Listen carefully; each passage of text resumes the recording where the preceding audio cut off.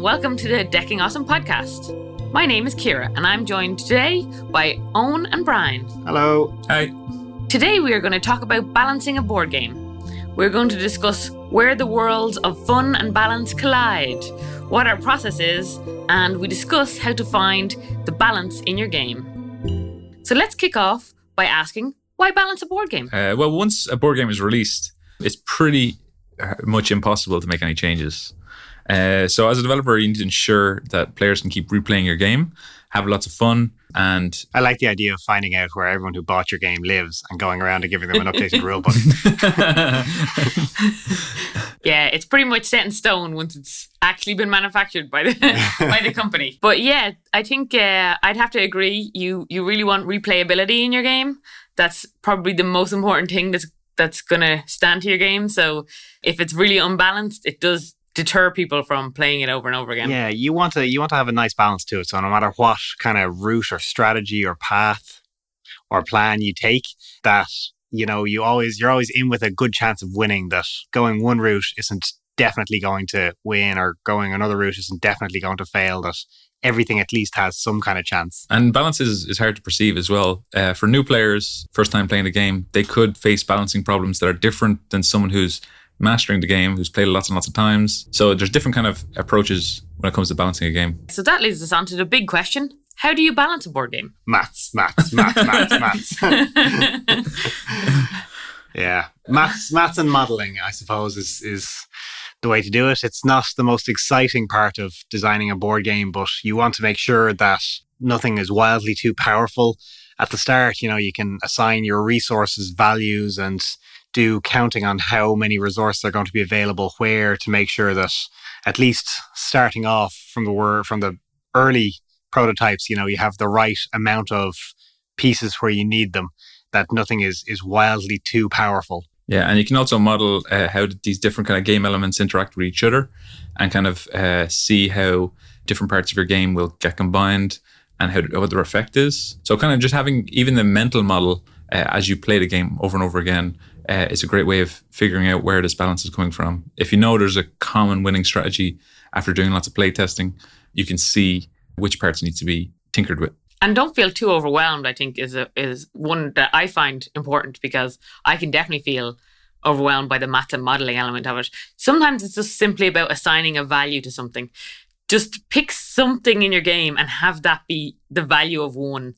Work out from there. So whether that be the simplest resource you have on the board and give that the value of one, or that the health that one of the creatures being attacked has, set some sort of boundary, but just pick an arbitrary number to start with and work your way out if maths and modelling isn't maybe your strongest point. If maths and modelling is your strongest point, up the challenge for yourself.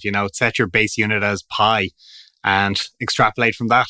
One is easier, but why not? So maths and modelling isn't everything there is in balancing a board game. What other things can be used to help you balance? Yeah, sometimes you can get kind of caught up in maths and modelling and worrying too much about all the numbers in your game and picking them out and trying to figure things out that way. A good way of looking at it is paths as well throughout your game. Different players will have different approaches to the games, just based on their own personalities and their approach to board games. And if you can kind of differentiate your paths and look at how each one on its own reacts to the game and how players advance throughout your game, that can also be a good way of just seeing, are these paths that the players can choose balanced? Sometimes it's just about flying by the seat of your pants as well. Like you're looking at people play test your game, and you're kind of getting a feel for how they're playing it, what bits they're enjoying, what bits they aren't. And, maybe you're just making changes on the fly. Maybe you're just going, well, let's make that resource worth a bit more and see, are more people inclined towards us? If people like certain routes, but they're difficult to get at, maybe you can make them more accessible, or you can increase the points value for it. It doesn't always have to be all maths. You can sometimes just adjust as you go. Sometimes it'll be wild adjustments that make it way too powerful, and then you'll end up adjusting back to balance it all out, and eventually you'll get down to just small tweaks until you find everything seems to work well for you. And that's why you can't skip playtesting. Like, for all that you can come up with the perfect model for your game and be happy that each path is balanced, when you play test a game, there's some things that people like playing. Maybe it's in Dice Summers and people just like getting the dinosaurs, and you have to account for those sorts of things in how you're designing the balance of your game. People want to feel like they're achieving something no matter which path they take. Maybe they really enjoy gathering resources and that's how they like to win the game. They want to feel that there's a way that they can get through the game and they're not going to have absolutely no hope at all of winning through that path. Yeah. Playtesting is definitely the most concrete way of understanding the balance in your game. We actually have another podcast on efficient playtesting, so definitely check that one out. Yeah, I mean, if there's one point to take away from how to balance the game, it's playtest. Because no matter... That's too much playtesting.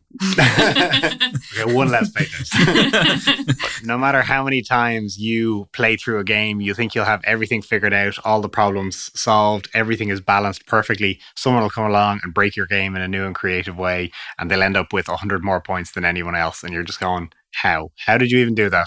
The scoreboard only goes up to 20. Yeah, we have 2 board games ourselves actually at the moment, and they're pretty much in the balancing stage at this moment. Lots of play testing, lots of looking at it from our own point of view, trying to model it.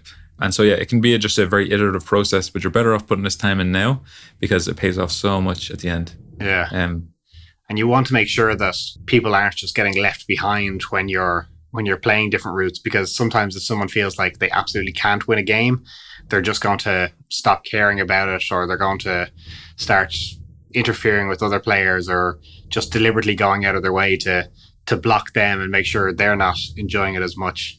I know there's certain players that I won't mention on that always favor a kind of conflict-based approach to games. It was on. I just want to get my personality into the game, you know? So yeah, looking at how those paths interact as well can be kind of good, especially for players who like the conflict style game. You need to be aware that like one path could be practically guaranteed to win. Maybe if you choose certain type of mechanism and that's proven to win every time. If you have a lot of conflict options in the game, then maybe it's easy enough for people to, you make it, if that is so easy to win with, you make it so easy to allow other players to stop people doing. So you can balance it as well in various different ways. It doesn't always have to be simply take resources away from that person. And I suppose don't forget to balance the game over the course of the game. It's all well and good going, well, in round 1, everyone has equal opportunity to get different things, in round 2 and so on and so forth. What you don't want to end up with is like a Quidditch situation where the end game scoring is just worth so much more that it just makes the entire game up to that point redundant. You know, people play a really good game and one person sits there twiddling their thumbs and then accidentally catches the snitch, and then bam, they've won the game for doing nothing. I guess really someone doesn't like Quidditch. Just why is it worth 150 points? It's just...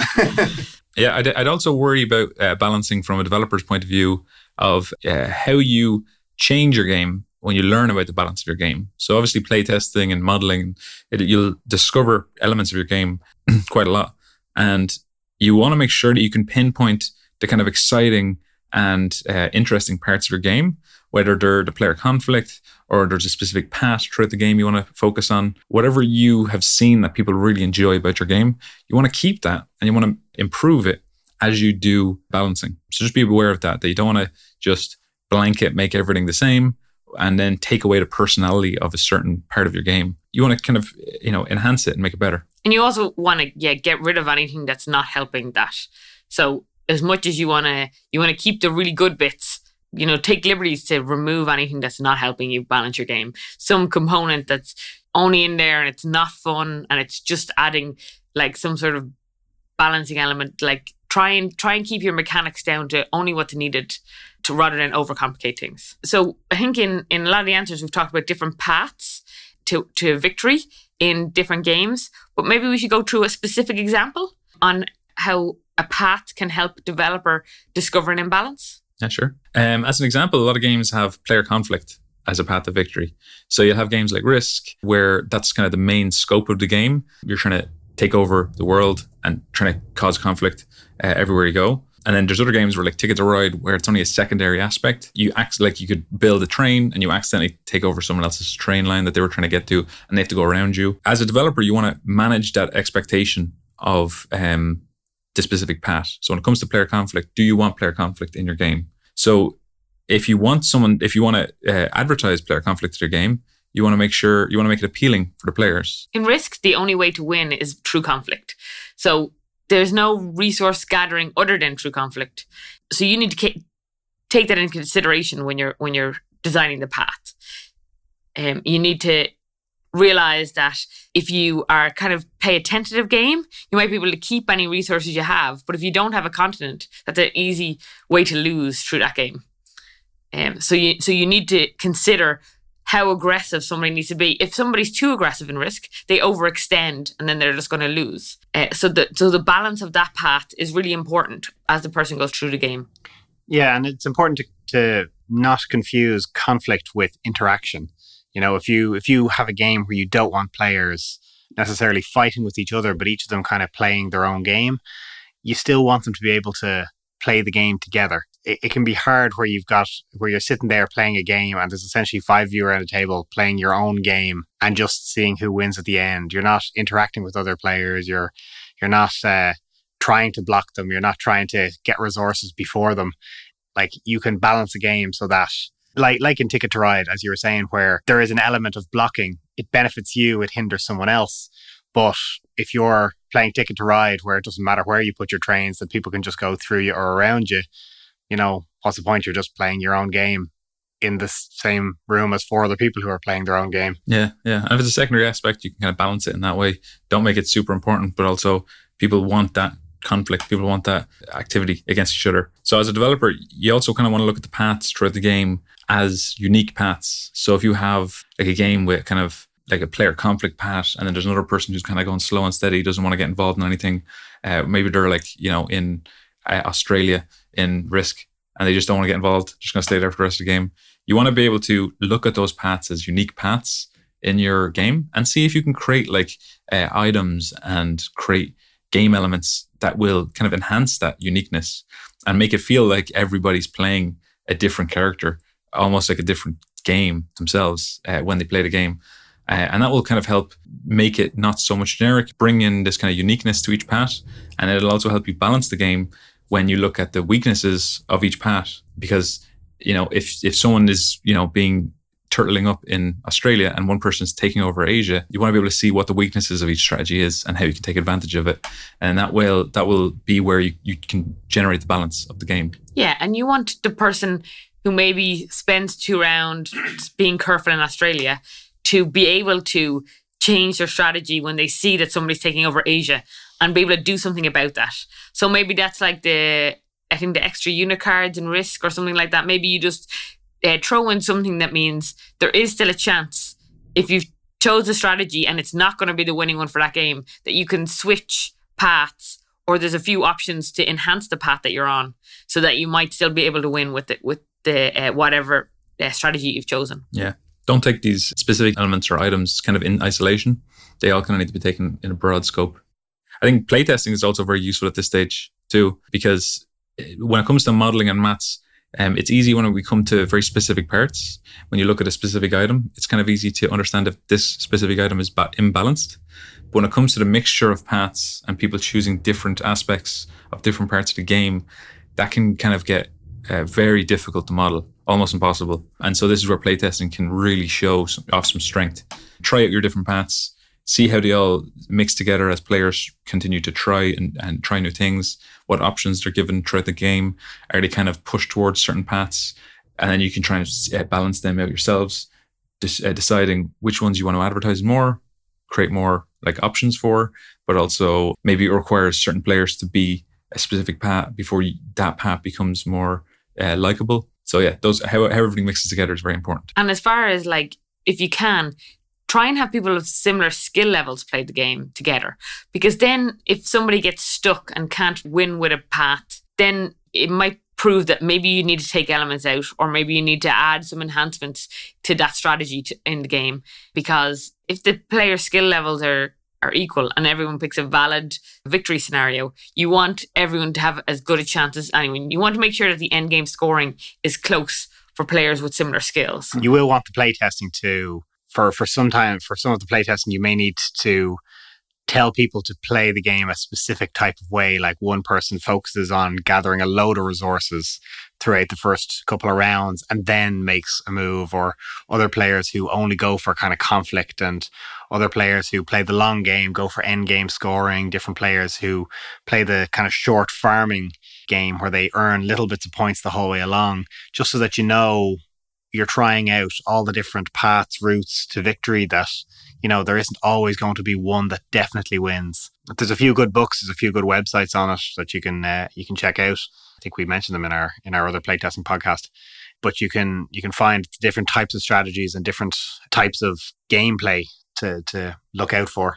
Yeah, and playtesting helps with everything from the round numbers to the amount of players, because you won't be able to figure this stuff out through maths and modeling, because different strategies, they have this kind of build-up rate.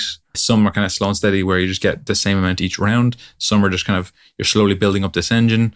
How all these engines kind of interact with each other, it depends on the amount of players, depends on the amount of time. So those are all things will be revealed to you when you do the playtesting. Okay, so how does fun come into play when you're considering balance? Not the answer I hoped for. Yeah, so when you think about like some of the bigger, say like Ticket to Ride, go back to an example in Ticket to Ride where, you've played the game the whole way through and one person is like 50 points ahead and they're really smug and chuffed with themselves and they think, this is it, I've won.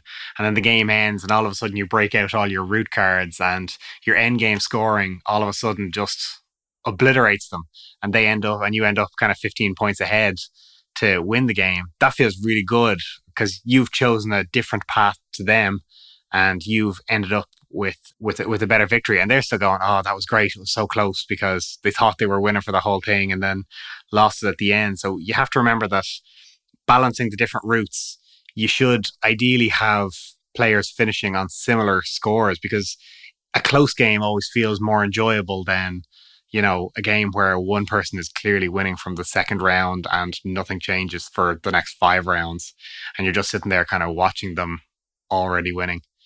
That it kind of takes away from the experience of a game, for me anyway, I find. Yeah, because but those different paths at least are very balanced, and you can balance those different ones of choosing routes in Ticket to Ride versus trying to get the longest train, building a whole lot of different connection points. And you'd think Ticket to Ride would be quite an easy game to balance, because actually all the players have roughly the same idea. You're building trains on some routes and that's it. But when you think about even a game as simple as that, you're thinking about players who take short routes, a lot of short routes, players who just focus on one really long route across the board where they get a lot of points for the long route and they get a lot of points for the longest train. Things like that can have even though they're only variations on the purpose of the game, they're what you need to look at as the different paths to victory. Now, you can force players into taking those paths based on the random cards in the deck. So maybe a player who starts the game only gets 3 long cards. So then they're forced into doing the longest route across the board, no matter what way the game plays. And if they get loads of cards with short routes, then they're going to have to go for the short route game. But for a lot of the times, you get a mix of both because the cards are fairly well shuffled and the routes are fairly diverse. So you're giving the players an option of which of those types of games they want. And then there's the players who, when they see a load of people building in around one of the towns, will just build around that town as well so that they block off routes to that town. They're only small variations on the overall system, but they're the fun bits that make it different. If Ticket to Ride didn't have different length routes or closed off paths, then there really wouldn't be anything to Ticket to Ride. It would be a pretty boring game all the same. So I think that the fun bit has to come in with the interaction and what players can and can't do. Yeah. The fun parts of Ticket to Ride, I find, are always those interesting choices you have to make, especially when it comes to the routes.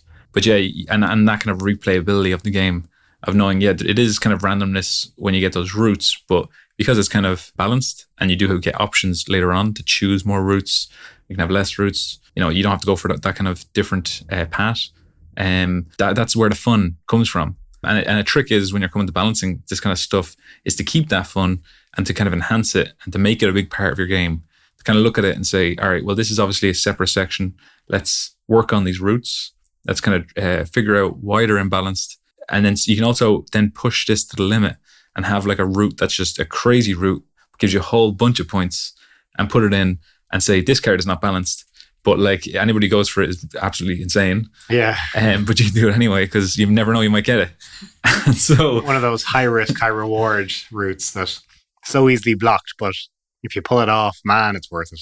Yeah, and that adds a whole bunch of replayability, because even if you're not that kind of player who would take that risk, because you've played it loads and loads of times, you know the value of these numbers. You know that value is worth a lot, and you know you could win from it even if you don't get a great head start, or you don't work out everything.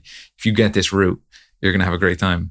And so that can really change your approach to the game, and that adds a whole bunch of excitement and fun. That's one of my favorite things to do when everyone is like 25 points ahead of you and they're looking back at you with pity, like, oh, he's not even trying.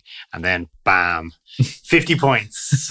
See you later, guys. And I think that's like a key bit of balance.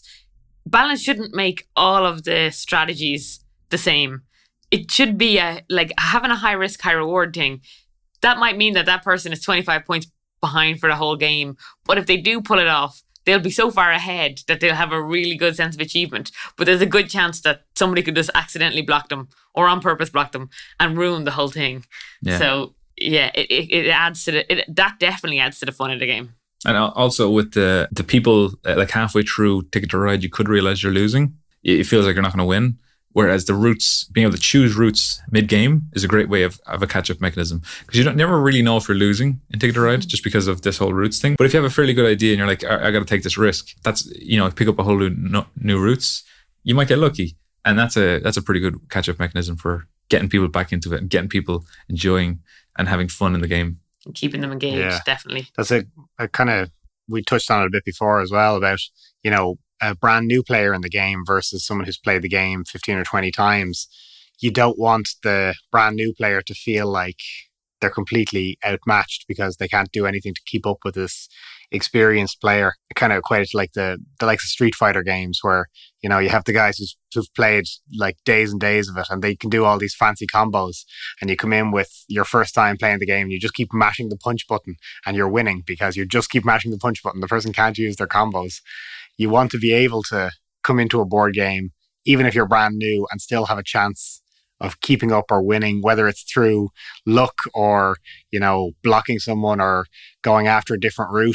You want to always be able to compete, because if you're out of it from the word go because the other person has played a lot more, you're not going to enjoy it. You're probably not going to want to pick it up and play it again. So a good balance there between advanced and beginner players is a good one to have. No one wants to play Street Fighter with me.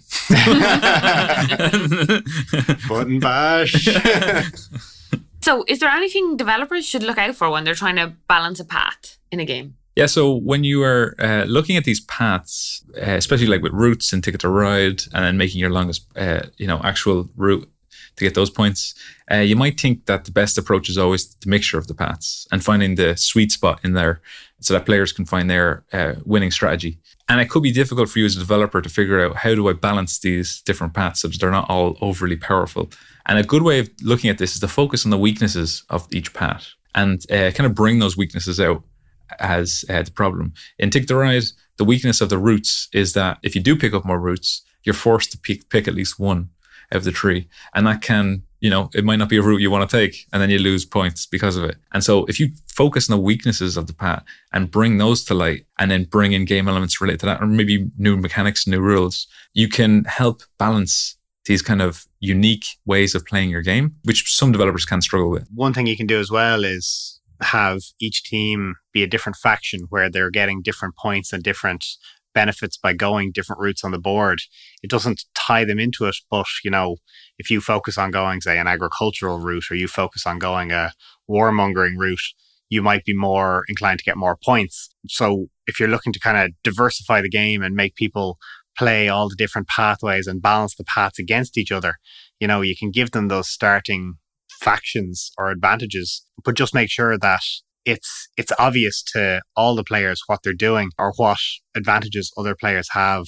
Like, I don't know about you guys, I found route quite confusing like that. The first time you play it especially, you don't know what the other players objectives and targets and advantages are. And even reading the rule book doesn't necessarily help. So you're playing your game thinking you're going quite well, and all of a sudden someone goes, "Oh, I won." And I'm like, what? How? What? And you didn't even know to look out for them. Yeah, because you were just like, so you didn't realize what their end game conditions were. So it doesn't appear very easily I found that very frustrating, because the interaction in the game was so limited, because everyone was so obsessed with figuring out their own rules that they didn't have time to like compete to stop other players or take, was it towns or whatever they were. So you didn't know when you should be hindering people or when they were very, very close to winning. So it kind of just ended abruptly, without people being prepared. Yeah, this is where team comes into balance. But balance touches on a lot of different aspects of board games, but team is a good one because stereotypes are pretty prevalent in the board games, and you'll want to ensure that at least some parts of the stereotypes apply to your game. So, when you're talking about agricultural choice versus the warmongering choice, like no one who's ever played that board game will still know that whoever picks the warmongering path is painting a giant red target on them, because warmongers, people don't want them to get attacked. And so they're just going to get a lot of player focus from other people. And anytime anybody can hurt the warmongering people, they will, because potentially the warmongering people have hurt them. And so you want to use these stereotypes to your advantage and make sure that if there is one that has a lot of player conflict mechanics and requires a lot of interaction with players, make that a warmongering faction, so that when players are starting the game for the first time and they don't understand your rules, that they pick the warmongering clan if that's the kind of aspect of the game they want to play. So an example of one where you pick a path early on in the game is Lords of Waterdeep. When you get your Lord in Lords of Waterdeep, he can have various different extra points that he gets for different things. And this tends to give you some incentive to go along a particular path. So even though there's loads of paths in the game, when you get used to the game, you might think, well, if my Lord is obsessed with piety and gets loads of extra points for piety, then they're the sort of quests that you're going to focus on, and you're going to focus on getting like little clerics. So it kind of gives you an idea of what resources and things you want. But at the same time, you can easily win in a game that's not too extreme from any of the paths. If no piety quests come up, you can still win without using any piety quests. So I guess that kind of leaves a little bit of an open-ended kind of option on the path. You can follow the path that's given to you as your Lord, or you can just do your own thing. But all of them should have, relatively speaking, an easy enough way to win. And it can be tricky for new players as well, because when they see something like skullduggery and piety, that's not really words that I'd be familiar with. So it's tough to... You don't use skullduggery in your day-to-day? Not really, no. That rapscallion, he had so much skullduggery. Doesn't come up as much Pockets full of skullduggery. And that can be tricky for new players. Like, obviously, there's a lot of colours and a lot of artwork that can help. So when you see a skullduggery quest come up, and you can see that it does some bad stuff to other players, you start to go, oh, I'm a bad person. I just liked that it had a lot of black cubes on it. But it can be tricky. When you're another thing to consider as well is when you're doing playtesting, don't be afraid to remove elements just because you're finding them unbalanced and you can't balance them. Like if you have a particular route of gathering certain resources that gets you a certain action and it's either too powerful or too weak and nothing's happening, you can spend days and days and weeks trying to balance it and get it to fit and get it to work. But if you just can't, take it out of the game. It'll make life simpler for you, but it also gives you an option to put in a different element that might work a bit more in your favor, that might be a bit more balanced, that might be easy. So don't tie yourself in knots trying to balance everything in the game. Sometimes getting a good balance can be about taking some stuff out or adding new stuff in that you hadn't considered before. Yeah, it's really tough, especially when people enjoy an aspect of the game and then you have to take it out because of balance. Just remember, because we have versioning systems for our board games, so we can always revisit topics that we enjoyed as developers and also that people enjoyed when they play tested it. So you never know in the future, you might end up bringing this aspect in after the balancing has occurred, and there's some space afterwards to do it, because balancing takes a long time. I find that breaking the rules of balance is also a great way to learn about your game. So if you know that a certain element of your game, it will just ruin the whole aspect of it, such as giving someone something very high value at the very start of the game. So like in Lords of Waterdeep, you give people this kind of crazy item or quest that a very early game that could ruin it.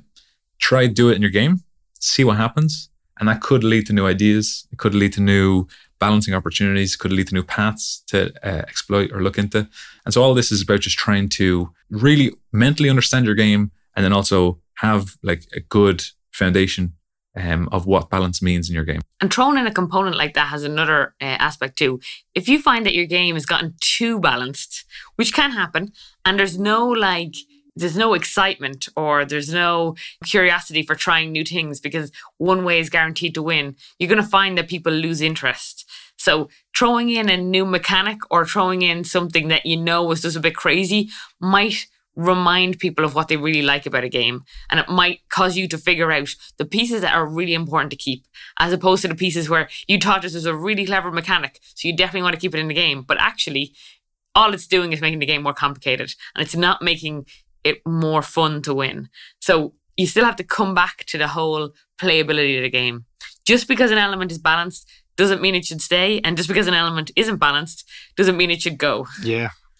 And as before, the last thing you want is 5 people sitting there playing separate, equally perfect balanced games together, where you're all just going to go, yes, I've got 97 points. Oh, I have 97 points. Yeah, me too.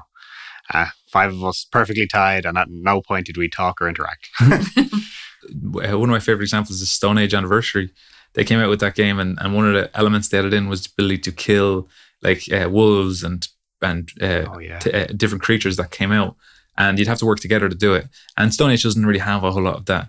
It's a different way of dealing with the player conflict. Yeah. Usually it's to do with getting resources and getting actions on the board. Stealing babies. It was unique.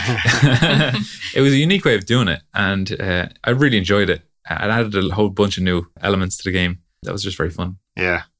Yeah, and that was a game where player interaction was quite low. Like, it was quite simple. The player interaction was just taking resources, but adding in something new to bring people together or to add a bit more of point stealing for people who played it, especially in an anniversary edition where people have been playing it for years and they have now, the replayability is really running out.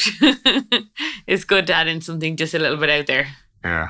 One final big thing to always look out for is the one path that will always lead you to victory. Like if you focus on one resource or you focus on one path in a game and it always has you 20 points ahead by the end of the game, people are going to figure that out. People are going to just play for that route. And sure, it might add a bit of fun, a bit of conflict as everyone tries to get the same thing.